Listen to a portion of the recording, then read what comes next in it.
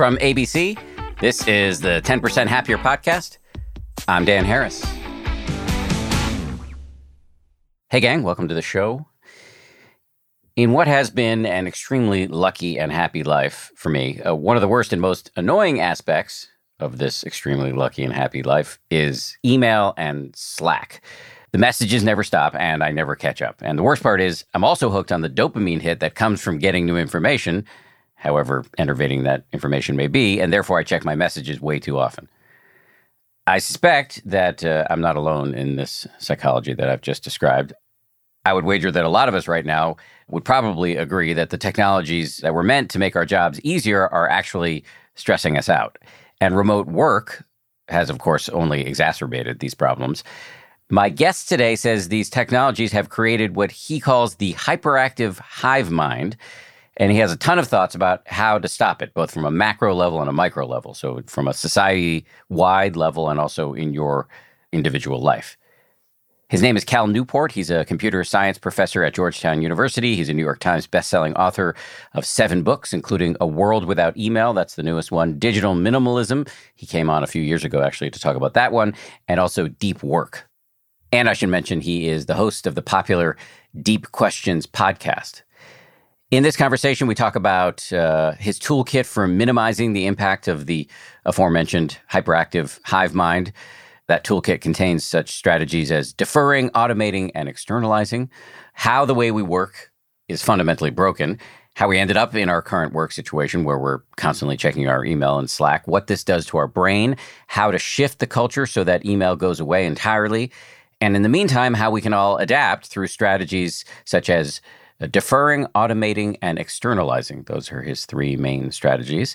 One quick audio note, you may hear some rumblings during the interview. That is a thunderstorm rolling through my neck of the woods.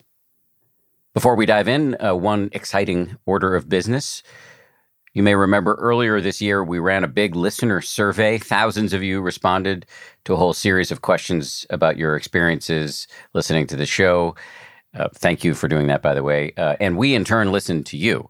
Turns out one of the things you'd rather do without is the ads, probably because we're right in the middle of talking about the pernicious impacts of mass media or the importance of self-compassion or how to achieve a blissful state of attention and focus, and then some jarring voice elbows its way in, trying to convince you to watch a boxing match or try a new diet or buy a car.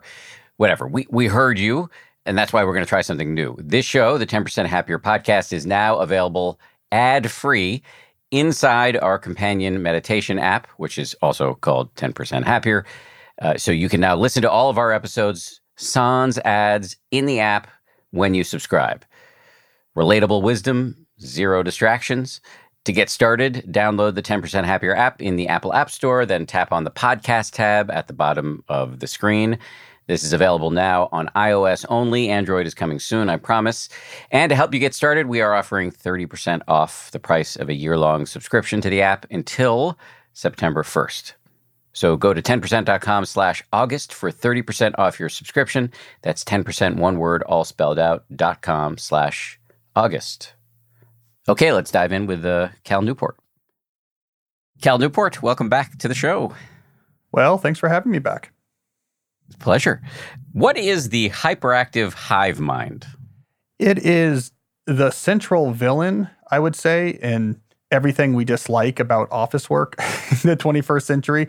It's a term I came up with for an approach to work in which you figure out most things with unscheduled, back and forth, ad hoc messaging. So you can use email, you can use Slack, whatever tool you want to use. But the idea with the hyperactive hive mind is we can just figure everything out with this ongoing constant stream of communication. It is the dominant way that most knowledge work positions actually implement their collaboration.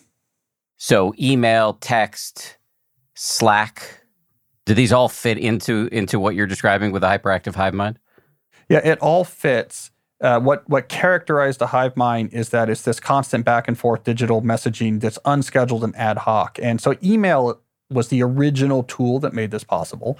Slack, though, came along and said, here is an even better interface for the hyperactive hive mind. You can do this with text messaging. You can do this with Microsoft Teams. I'm somewhat tool agnostic, Mm. What characterizes the actual workflow is this constant low friction back and forth chatter as the way that most collaboration actually unfolds. So what's the problem with it? Well, if it's a small number of people working on a small number of things, there's no problem with it because it's how we've always, as humans, naturally collaborated. So if there's two of us in the Paleolithic and we're whatever hunting a mammoth, we would use the hyperactive hive mind approach to collaboration. It would be on unscheduled ad hoc back and forth. Dan, you go that way, I'll go this way, watch out for the tiger. So it's a very natural way of collaborating with a small number of people working on, let's say, one thing. The issue is when you scale up to the dozens and dozens of different obligations on your plate in a typical knowledge worker position, you now have dozens and dozens of back and forth, unscheduled, asynchronous conversations happening. And so what you have to do then is check these channels constantly. Because if you don't, there's a lot of back and forth conversations that are going to grind to a halt. It's going to be an issue. So a necessary side effect of the hyperactive hive mind in the office is constant checking of communication channels. And the constant checking of communication channels is a cognitive catastrophe because our brain cannot quickly switch its cognitive context from one thing to another. So when we have to glance at these inboxes or glance at Slack, we actually initiate this cascade of neurological changes in our brain that's actually quite expensive and can really fatigue us, make it hard to think straight. So it's the constant context shifting created by the hyperactive hive mind that causes all the trouble in the office environment.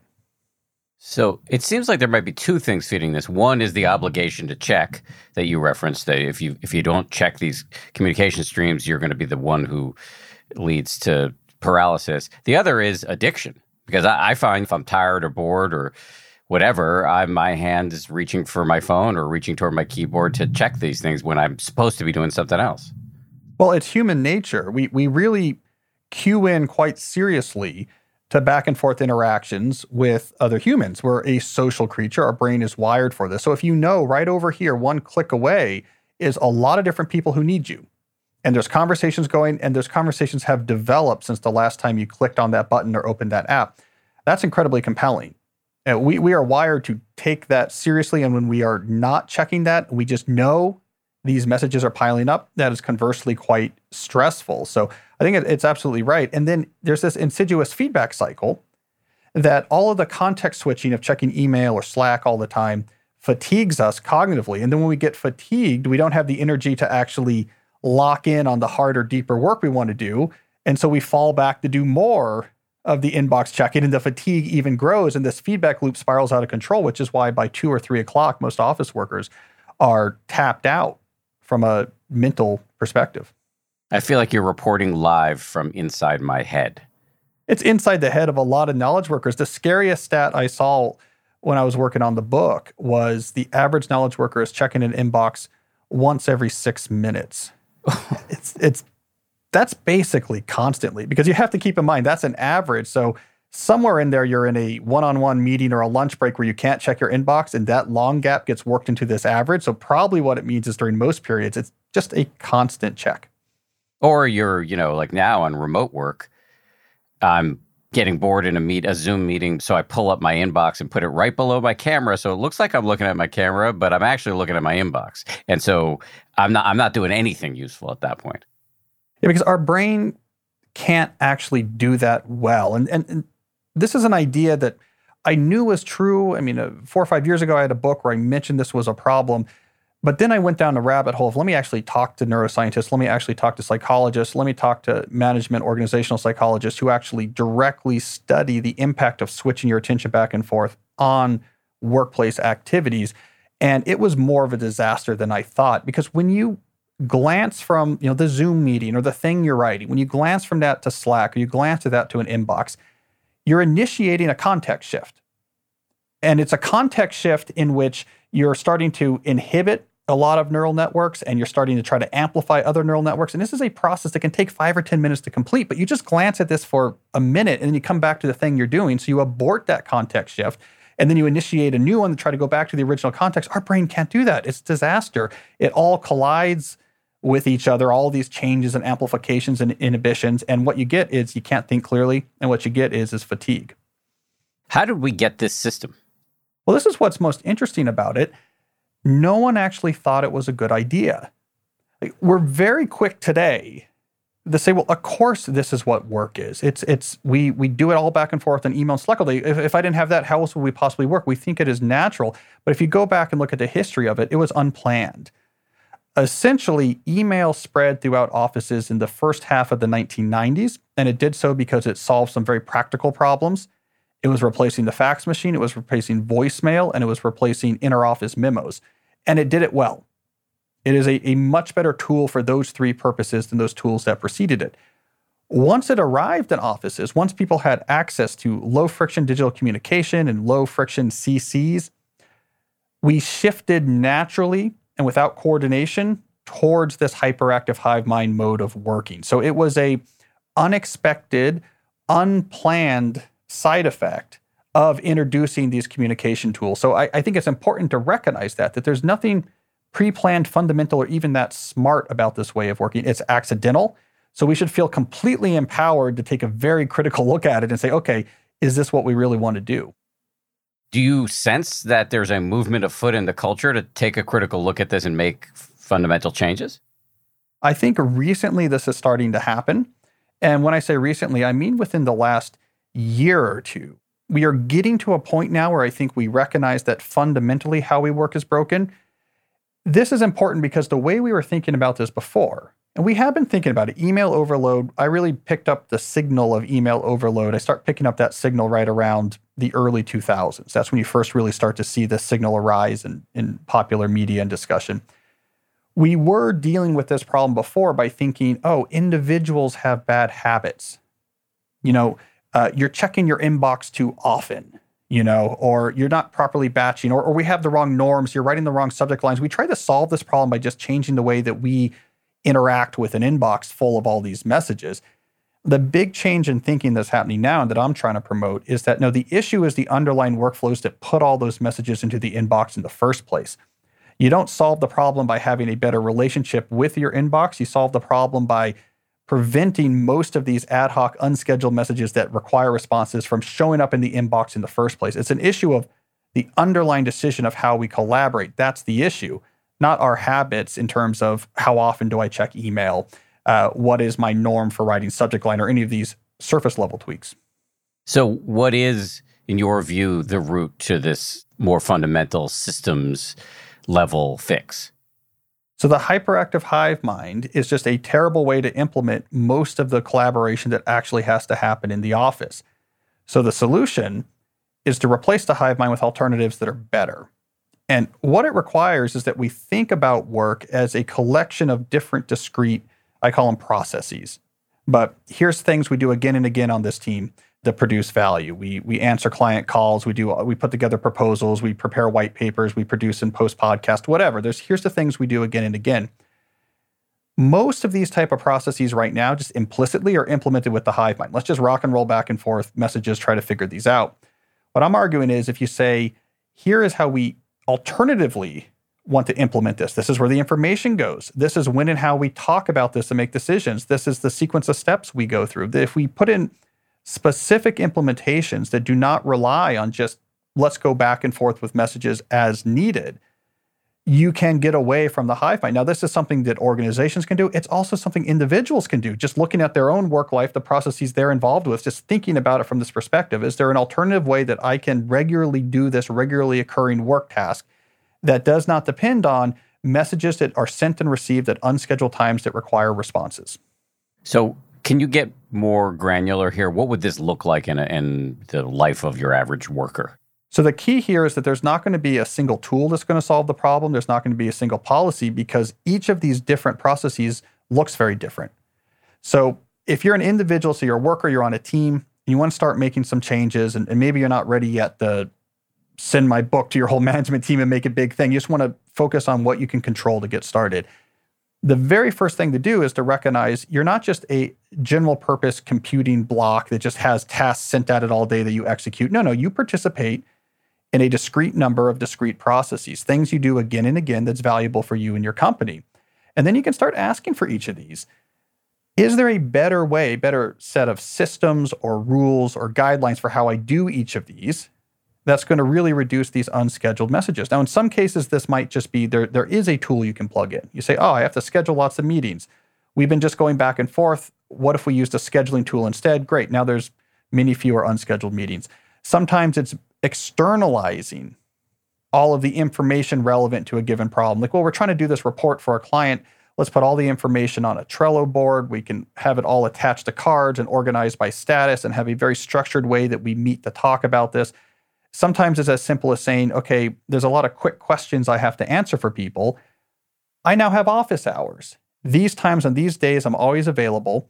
I can now defer quick questions to those office hours. These are all different ways to get to the same solution, which is ways of getting the work done that does not require a large number of unscheduled messages that require responses. That's so interesting. So I could just say, look, don't email me randomly. If you have a question, call or text or email me or message me, reach out to me in some way during this discrete chunk of time. But the rest of the time, please don't email me.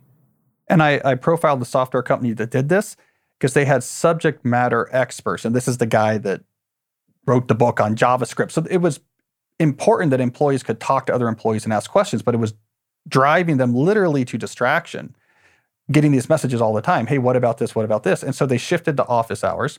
And I talked to the CEO about this, and he said they were worried that the employees want to put up with this, right? Like, wait, I have to wait, in some cases, a week until the next office hours for this expert before I can ask them my question.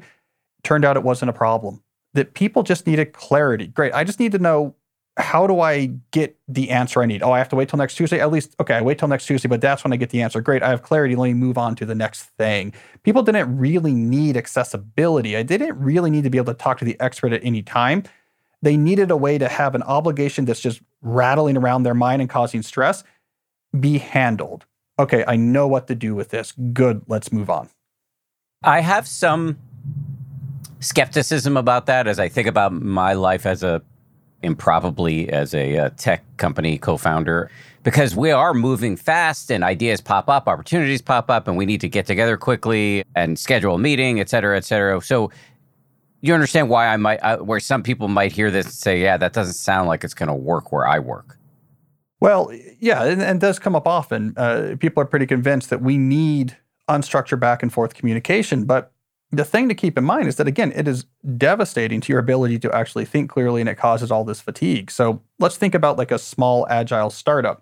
If you're 2 or 3 people, then just being in the same room or just being on a Slack channel might be the best way to get going. Because again, that's the natural application of the hive mind, a small number of people working on a small number of things. But beyond that, some of the smaller agile startups I talked to, they had very structured every day. We all get together, boom, what's going on, highly structured. What are the things we're working on today? Who needs what are we working on? Good. And then there was another one of these quick status meetings a little bit later in the day. So they had these synchronization points. So they could very quickly see what's going on and make sure who needs to do what. And then they used tools to make sure that every ongoing project had completely externalized the information. Here's all the information, everything that's going on, its status, and who's working on what. They did not want this to exist just in transcripts of Slack conversations or in messages buried in inboxes. And so then they have all these things clearly in these externalized these systems. And now it's twice a day. Okay, what are we doing for the next few hours? I'm going to work on this. I need this from you. We got to do brainstorming. We typically do brainstorming in the afternoon. Let's, grab the next slot going on for that. I'm going to work on this for the next 3 hours. We all agree, great, break. And then no context shifting. Then the next thing, no context shifting. So even when things are fast moving, even when things are agile, having clarity about when do we discuss, where do we keep track of the information, getting away from, and again, this is the killer, unscheduled messages that require responses. So it doesn't mean they're not talking a lot. It doesn't mean that there might not need to be a lot of meetings to discuss things and move quickly. But they don't want all this to unfold with messages that every 6 minutes they have to be checking or responding to. So is the rule at these companies just don't send an email, don't Slack me, don't text me? You're gonna we're gonna take something out of your paycheck. How does this get enforced?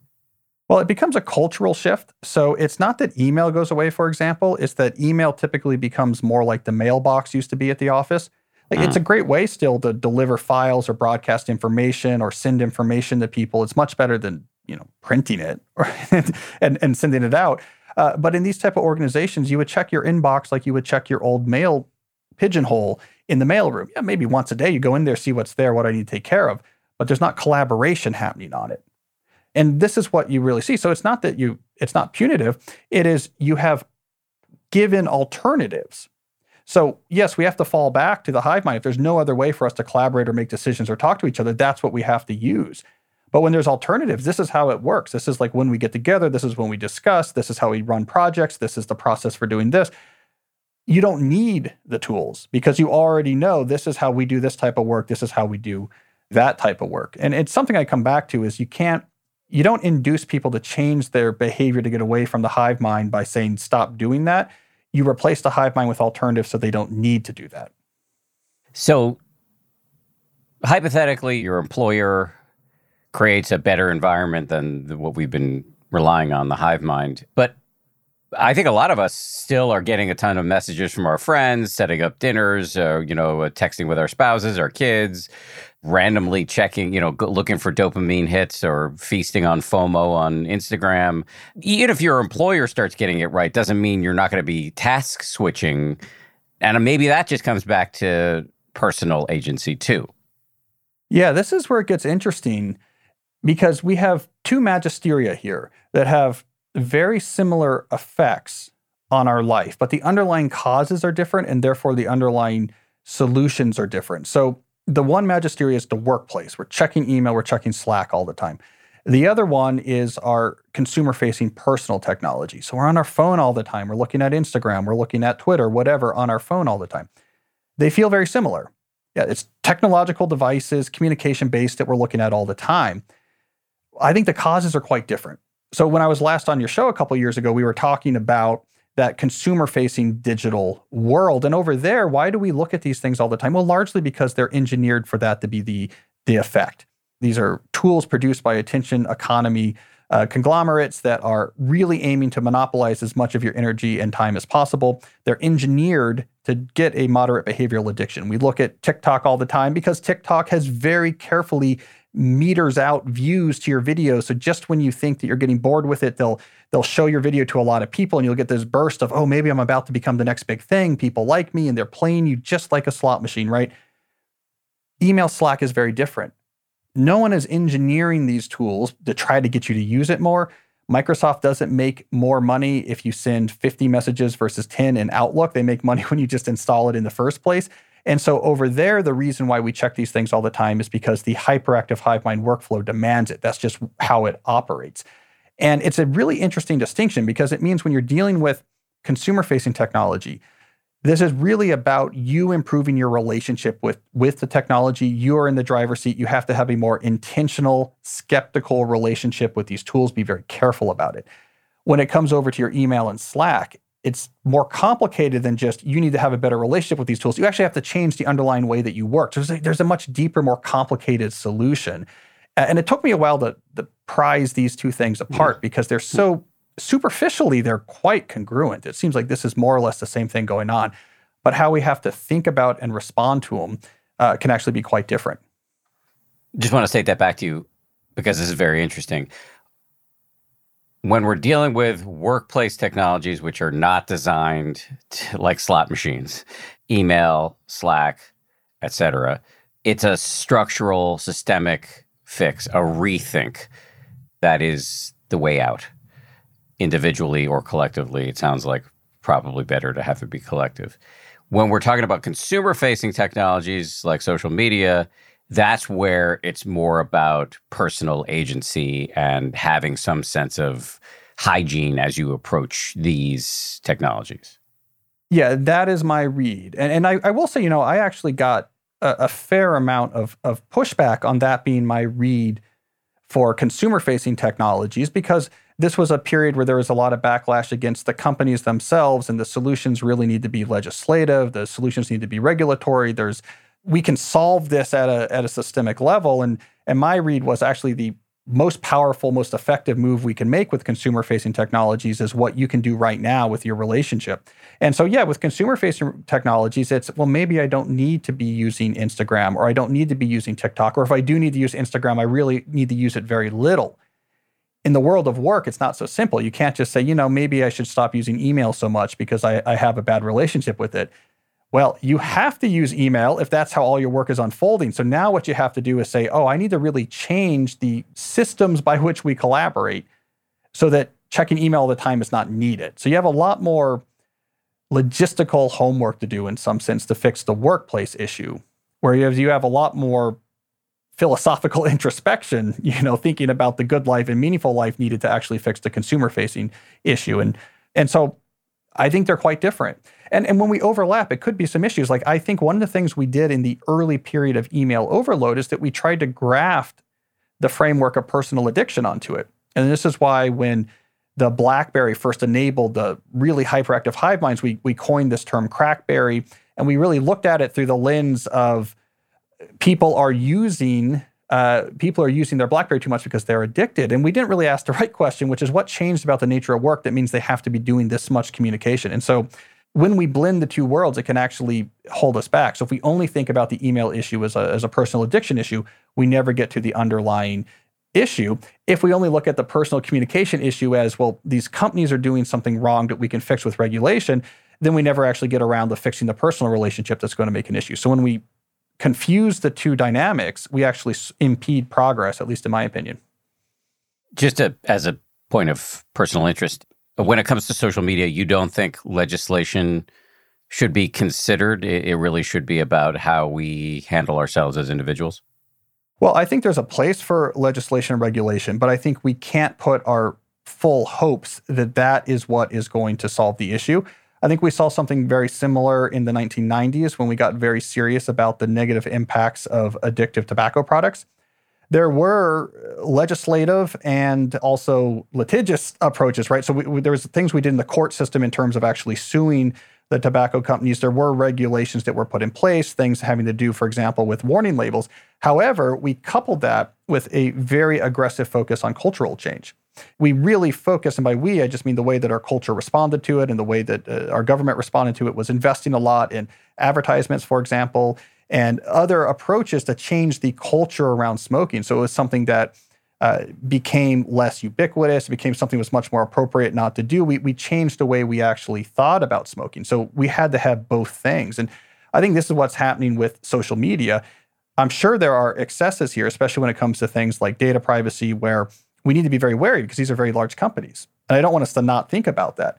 But I don't want us also to think that that's going to solve the problem of the 32-year-old with their kids who can't help but look at Instagram all day long. It's not going to help the problem of the writer who's really stopped being able to produce writing because they're so engaged on Twitter all day. There's no bill that's going to stop that. That's going to require a personal fix as well. So I'm not against looking at this through a legislative lens, but we're not going to completely solve the problem by any means if we just constrain our focus to those type of fixes.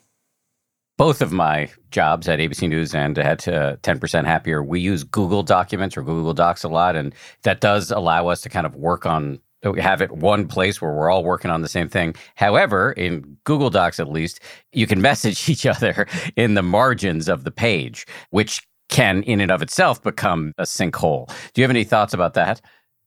Well, it's very natural for us to fall back on asynchronous back and forth communication because, again, that's how we naturally collaborate. It also explains, I think, why the hyperactive hive mind has persisted, even though it has all these productivity impacts, because in the moment it's convenient.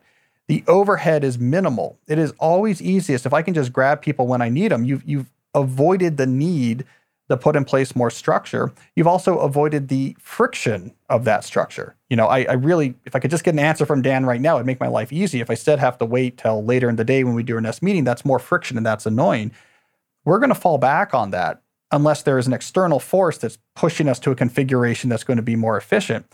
And so I think that's why you see, okay, if there's messaging available in Google Docs, you fall back to it. And the reason why there's not that external force, why companies don't more frequently say, look, we could be doing much better if we stop doing the hive mind, is that there is a culture of autonomy in knowledge work that I trace back, and it goes back to the very coining of the term knowledge work in the 1950s, this idea that you need to leave the knowledge worker alone to figure out how to do their own work. So it's considered off limits in knowledge work to talk to people about how they organize their work. If you want to do that, that's personal. That's personal productivity. It's none of my business. Here's your objectives. Hit your objectives. Let's all plug into this communication channel and rock and roll.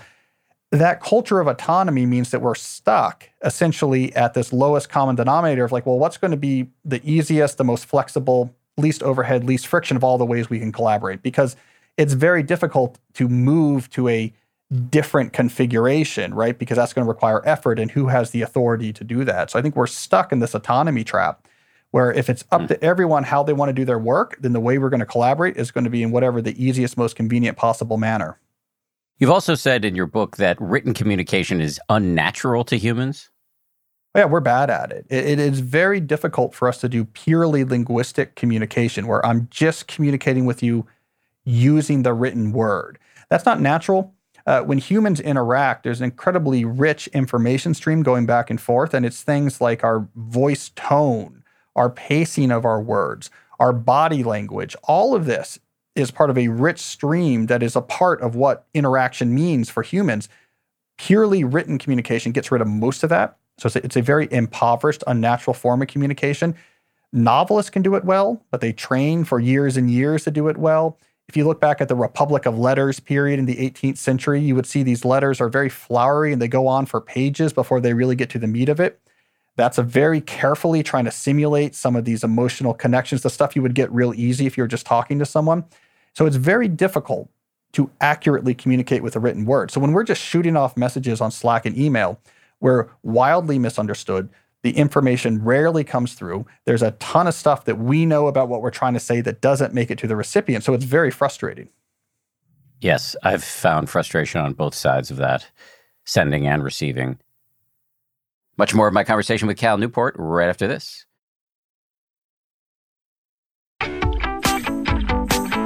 Between working on the book and living through this pandemic and watching what it's done to people in the workplace, where do you land on remote work? So for remote work to work, you have to move past the hyperactive hive mind. I mean, I think the last year gave a ton of office workers a crash course in just how bad the hyperactive hive mind can be. So if all the way you normally work is just this informal back and forth conversation, when we moved remote, that got even more hyperactive. It got even worse. It's when we begin to hear reports of people who are basically on Zoom without break for 8 hours a day. I mean, I heard from readers that would say, my biggest issue is finding a time to go to the bathroom between 9 to 5. It's constant Zoom, and then you're doing your email simultaneously with the Zoom. And it's because, at least when we were in the office, the hyperactive hive mind is not a great way of collaborating, but there's these informal productivity heuristics. I can grab someone, I can see you in the hallway, after a meeting, we can do 5 minutes conversation that saves 20 back and forth emails. When we got rid of all of that, the hyperactive hive mind got even more hyperactive. We were trying to simulate the surveillance of the office with more Zoom and more email. So it was really terrible. On the other hand, the companies that already had a more structured way of working, they had moved away from the hive mind to something more structured, they have no issue going remote. They can reap the benefits without that negatives of now I'm just chained to a Zoom screen and an email inbox on my desk all day. We saw this with software companies. Software companies, if you're a developer, you're probably using some sort of what they call agile project management methodology, which is like we're talking about with Trello. You have these cards about all the different features and their status, and you do a sprint on one feature at a time, and it's really clear. We meet for 15 minutes every morning, and this is how the meeting goes. For those workers, they've never had issue going remote because how they work is highly structured. I've been recently talking to some companies that use an approach to work called results-only work environments, which is a way of working that depends only on the outcome. Where you work, when you work is up to you. If someone needs to communicate with you about work, you kind of negotiate, well, when are we going to talk about this? They had no trouble with the pandemic because they already had people. I'm in the office, I'm not in the office. So I think the lesson of the pandemic is that the way we're working doesn't really scale. This hyperactive hive mind, we're on a tightrope here. It's just barely working when we're in the office. And I don't know if this will happen, but early in the pandemic, I wrote a New Yorker piece about remote work. And my hope was that the remote work during the pandemic would raise the pain of the hyperactive hive mind so much that it would force changes. We would have to structure our work, get away from the hive mind that would be beneficial in the future, whether you're remote or not.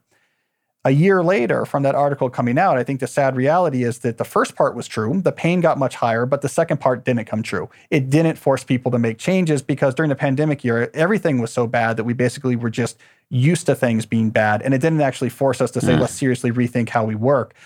So that's what I was hoping would happen. But I think that is the clear lesson. If you get away from the hive mind and structure how you work, you are suddenly way more nimble. You can change where people work, how they work, when they work without it being a big issue. So your prognosis at the beginning of the pandemic was somewhat optimistic that, obviously this is going to be terrible, but it might have one beneficial outcome. That didn't come to pass. What's your current prognosis? Do you see any signs that we're going to figure this out? I do, because it's going to make a lot more money for the companies, right? So the hive mind is incredibly unproductive. You're getting a fraction of the capacity of your employees, and it makes the employees miserable. So voluntary turnover is very high. If you can move away from the hive mind, your company is going to be much more profitable, because you're going to be producing much more higher quality stuff, and the good people will stay.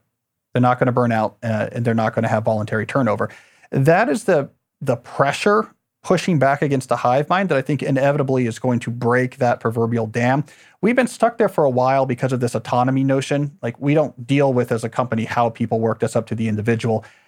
I think that's mistaken. I think autonomy in how we execute is very justified, but autonomy in how we organize and collaborate is not justified. And so I would say in the last year or two, I've heard a lot more interest from the people I know in the investor class. I've heard a lot more interest from the C-suite. I think this light bulb is going on. Hey, it's going to be a huge pain to move away from the hive mind, but we might be 5 or 10x more productive and have 5x less turnover if we do. And that is such a positive carrot that I think we will go through the short-term pain of trying to completely change how it is we actually collaborate and work. You've talked about this a little bit, but I want to put a fine point on it. I'm switching now from prognosis to diagnosis. What is your current diagnosis of the sort of state of mental health for your average worker in 2021? Well, I mean, obviously the pandemic exacerbated any of these negatives drastically, and for obvious reasons. But if we isolate just the impact of work itself, I think the hive mind approach makes people miserable. It has a significantly negative impact on mental health. This has been documented. I mean, you can see these very clear correlations. I talk about some of these studies between communication technology usage in a company and the subjective well-being of the employees. Like, the health goes down, and you can correct for all the variables you want to correct for. The more heavily communicative, the more communication back and forth you have to do, the less happier people get. You can measure this from stress. There's studies where they put thermal cameras on top of people's monitors, and then they can correlate these thermal camera views with logging software on the computer. And what they can see is, when the email inbox opens, there is a heat bloom across the face that is indicative of stress. You can do the same thing with heart rate monitors. Look at the variable heart rate. When email opens, stress goes up, right? I mean, so we can measure this any sort of way we want. But a workplace in which we are constantly communicating, we can't keep up with that communication. The communication is fraught. It has all sorts of obligations. It's more work than we can even conceive in our mind. How are we even going to get this all done? Completely frying the circuits we have in our brain to try to push us towards making plans and execution. When you design a workplace with all of these variables, we're all miserable. And it was the signature thing I would detect when I talked to people in companies that moved away from the hive mind was relief. It just this happiness and relief of, I don't have an inbox I have to check. There is no Slack channel I need to be on. My work is so much clearer, so much more structured. It's slower paced. And just the sense of relief, I would say, is the dominant trait I pick up when I talk to workers who no longer have to be chained to the hive mind. In your writings, you talk about chronic overload for workers. Do you think that is mostly, if not all, related to hyperactive hive mind, or are there other factors at play? Yeah, I think chronic overload is a public health epidemic that we're not talking about enough. Our brain is wired to reward setting up a plan and executing it and completing it. That's very important for humans. It's how we overcome the natural animal instinct to conserve energy and actually go out there, and it's the source of all innovation. It's why we invented fire. It's why we invented tools.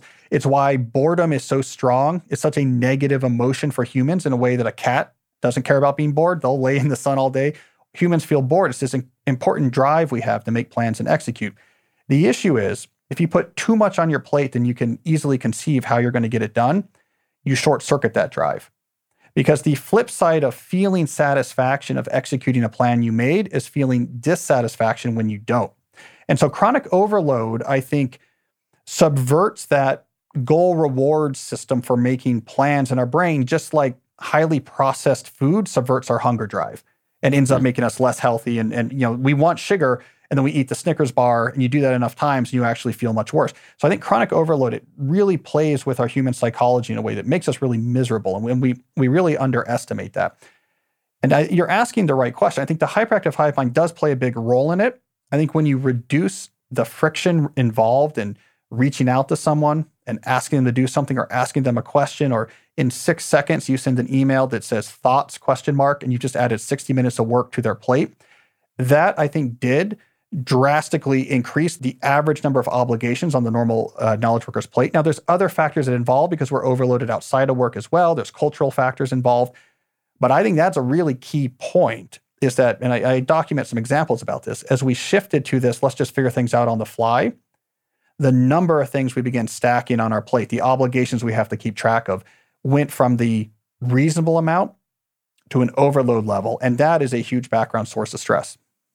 Back to sort of personal agency here. What do you think any of us can do if we're stuck in an environment where our bosses are relying too much on the hyperactive hive mind, or have expectations that are out of line with human capacity? Is there anything we can do other than quit? Yeah, there are things you can do. So there's a couple things. One, it is a useful exercise to actually just write it down somewhere. These are the processes I'm regularly involved with at my company. And you can use your email inbox to help this. Just every time you get an email, choose one day. Every time you get an email, what's the underlying process this email's involved with? What's the goal this is trying to get to that I do again and again? So you get this big list of like, here's the things I regularly do. And then you can start asking, okay, for each of these things, given just what I can control, so I can't control other people in this scenario, how can I change how I approach each of these processes to at least reduce unscheduled messages being a part of it? And I think this is optimistic. There is often a lot you can do, even if no one else is involved. Now, from a psychology perspective, I suggest not advertising you're doing this. Don't put on an autoresponder that explains in great detail to people exactly what your email habits are and why they're your email habits. They don't care that much. It's just going to annoy them. Don't explain that, you read Cal Newport's book, and because of that, you're trying to reduce cognitive context switching. Just implement, And sometimes you can be stealthily recruiting people into these more structured processes. You just don't call it that. You just say like, hey, Dan, we have to get this report out. Here's what I suggest. I'll work on this Monday, and in this shared drive or this Google Drive, I'll have my draft in there by the end of business. Then you can take it Tuesday morning. If you have any questions, I have office hours I'm doing at noon. So just pop in there and ask me any questions. And then put your draft in there by the end of business on Tuesday. And then I have the production designer CC'd here. So, Bob, Wednesday morning, you grab whatever's in that Google Doc and it's ready for you to format and post.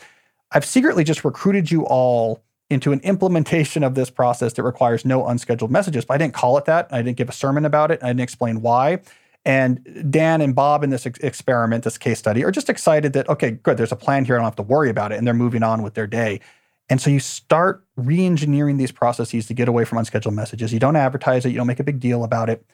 That alone can begin to have a significant impact on how many of these unscheduled messages are showing up and demanding your responses. And when those reduce, all of the stresses of the hyperactive hive mind reduce.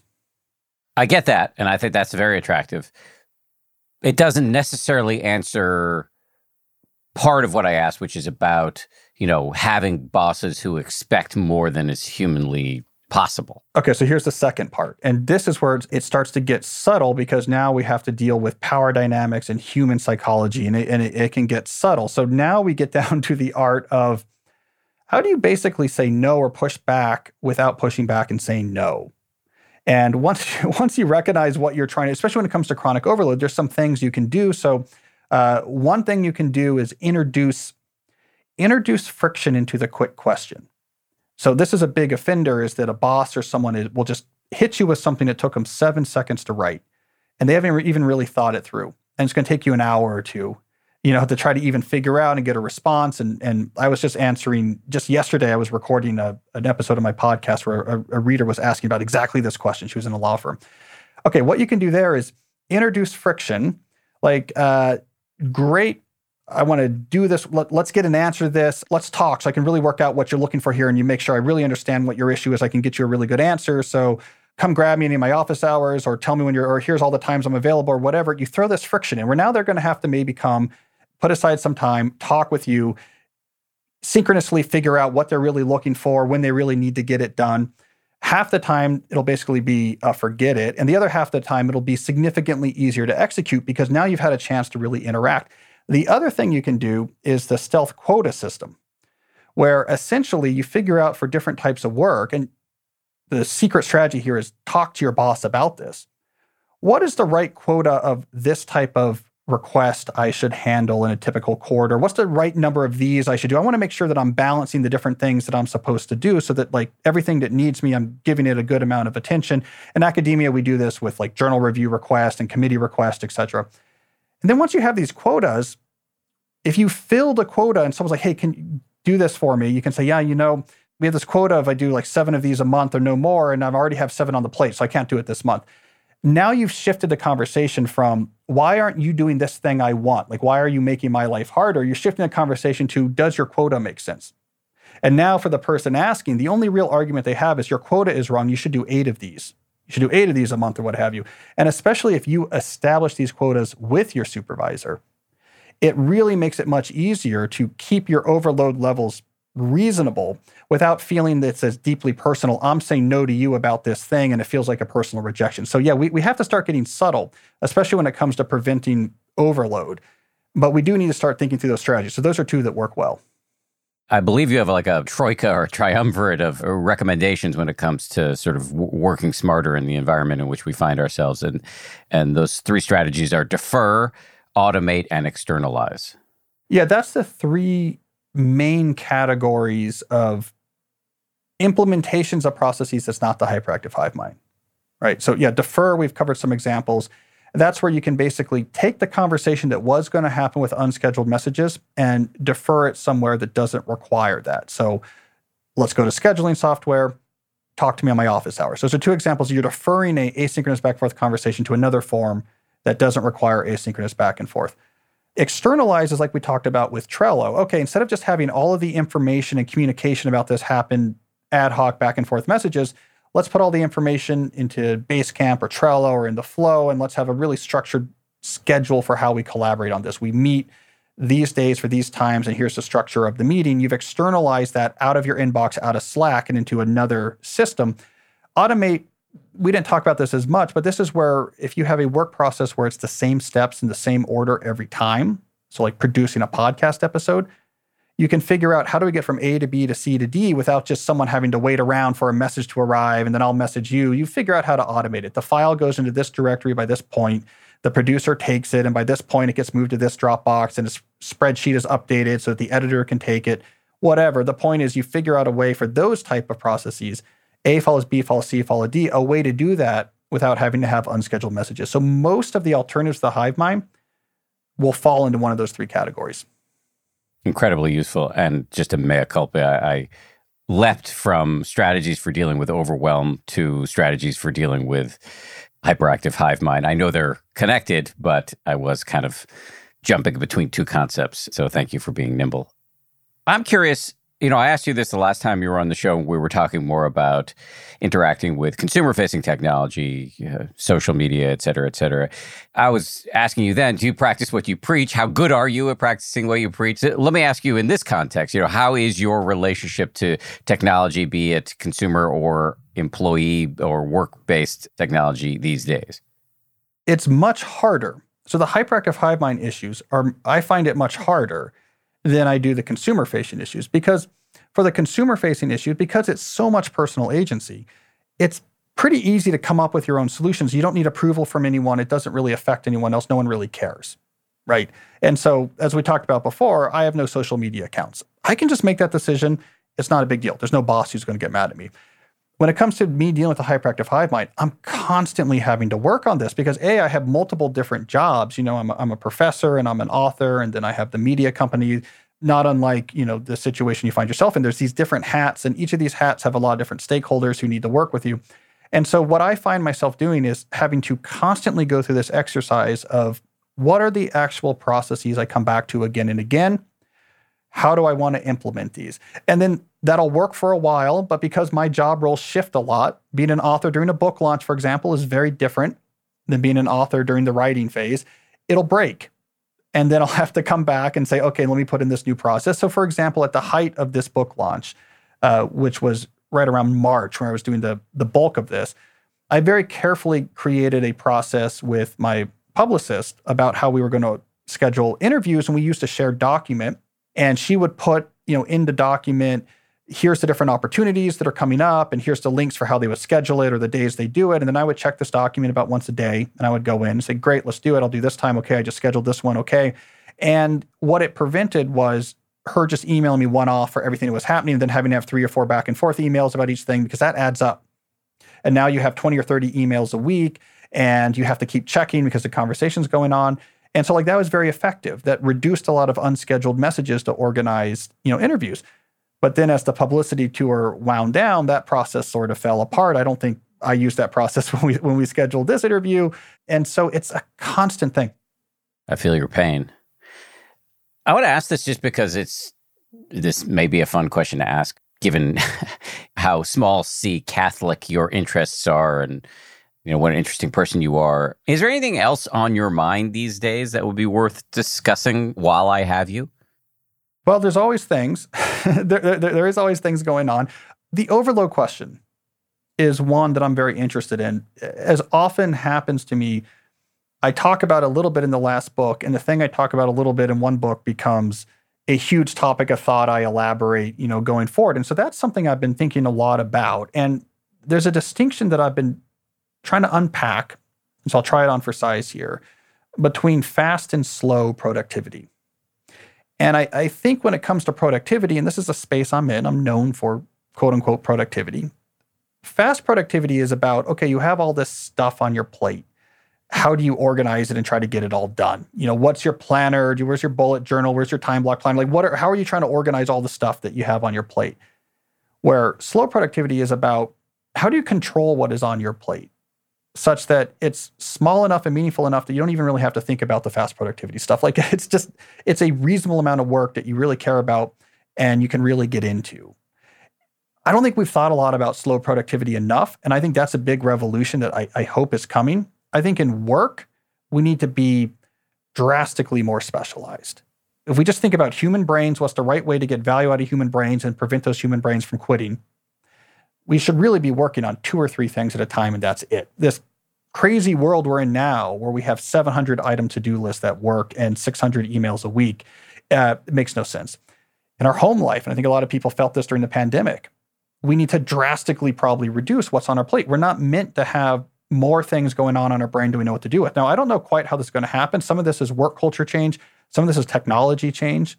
One of the biggest impacts AI is going to have in the workplace is not automating the direct work that produces value in the office, but taking off the plate all the stuff that gets in the way of that. I don't think we've really unpacked what the impact of that's going to be. When it comes to our life out of work, switching towards slow productivity, I think is a massive cultural change.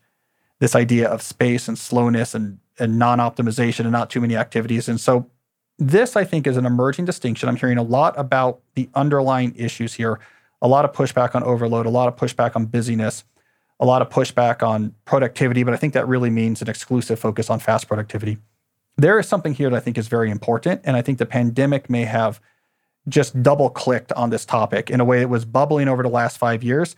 The pandemic just double-clicked on this topic and made it the main page we're looking at here in our metaphorical browser.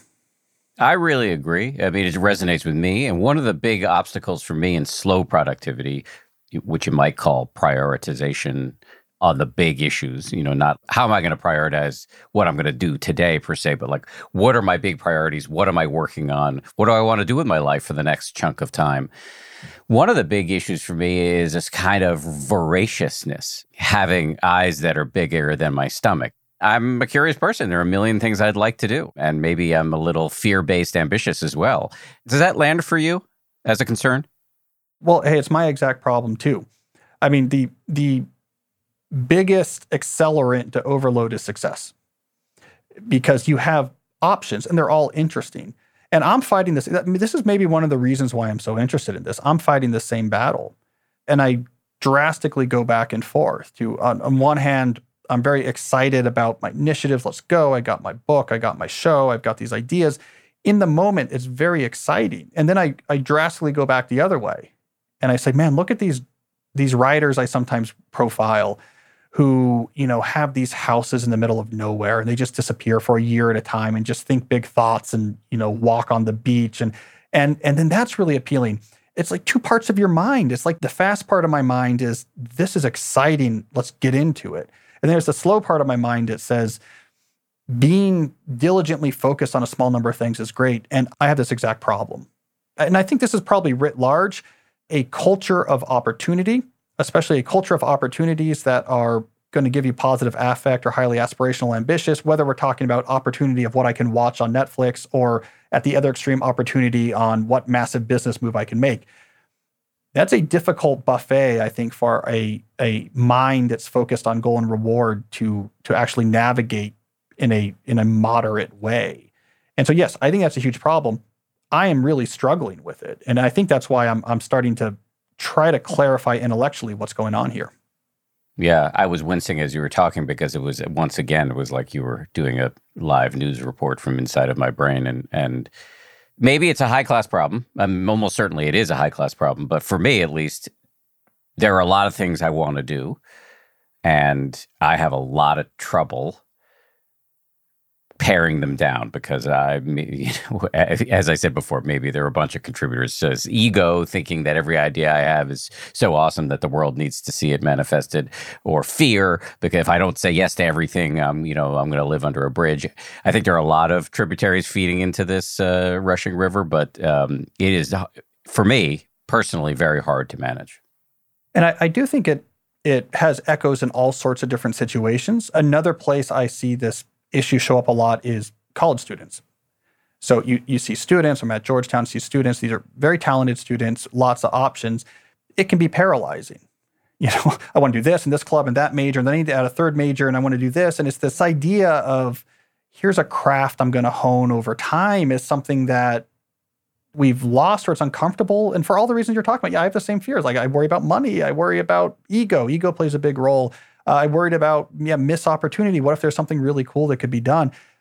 One of the issues here, I think, is we have all these tributaries leading to the river of this issue, and we don't have a good paddle. We don't have a good raft. I mean, culturally speaking, right now, we don't have a pretty consistent cultural story about here is the hero's journey in our modern world. Here is a path for identifying and working with your talents and ethics and aspirations in this complicated stew and creating a journey that is of value and meaningful. Different times in different places, there was more consistent cultural stories about what this means. We don't have any of those stories.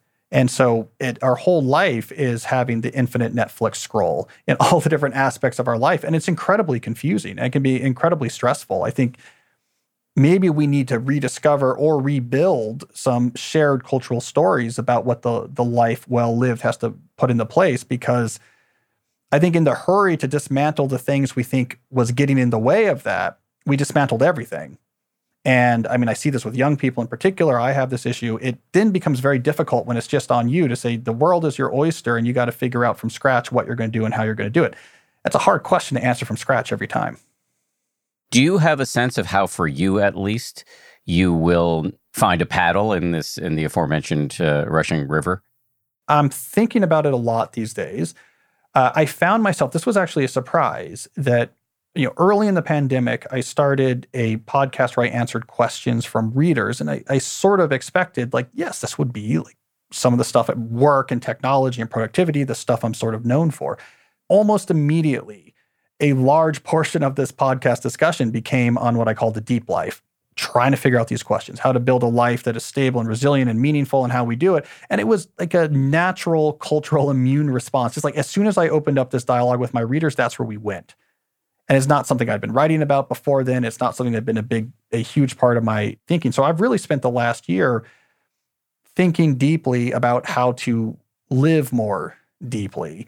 And I'm far from answers now, but I am for sure convinced that this is a very important thread to pull on. And so I'm continuing to try to understand, and there's a huge amount of wisdom on this. I mean, from the very beginning of humans writing down stories, this was a big topic. How do we build the right life? How do we live? How do we deal with it? This is the human story told again and again, and I'm becoming more acquainted with it. It's a topic I am increasingly fascinated with, and I think I'm going to be making some big changes in my life. I don't know exactly what they're going to be, but I think I'm like a lot of people coming out of the disruption of the pandemic thinking, what do I really want my life to look like? What doesn't feel good about what I'm doing now? How do I get from there to here? When you figure this stuff out, consider yourself invited back on this program. I want to hear it. I'm sure we all do. Cal, before we go, can you just remind people of the name of the book, where they can find you on the internet, maybe some of your other books? Just please plug away. Yeah, exactly. It would be ironic if I said, well, email me, send me emails. So this book is called A World Without Email. It's really the follow-up to my 2016 book, Deep Work. The book about consumer-facing technology, our phone that came in between those, was called Digital Minimalism. CalNewport.com, you can find out about all that. The podcast where I talk about all this stuff every week is called Deep Questions. Great to see you again, Cal. I learned a lot, so thank you. Well, thank you, Dan. I enjoyed it. Thanks again to Cal. Always great to see him. The show is made by Samuel Johns, DJ Kashmir, Kim Bikemer, Maria Wertel, and Jen Poyant, with audio engineering from Ultraviolet Audio. As always, a big shout out to my ABC News colleagues, Ryan Kessler and Josh Cohan. We're going to see you all on Wednesday for a rerun of a popular episode on improving relationships Buddhist style.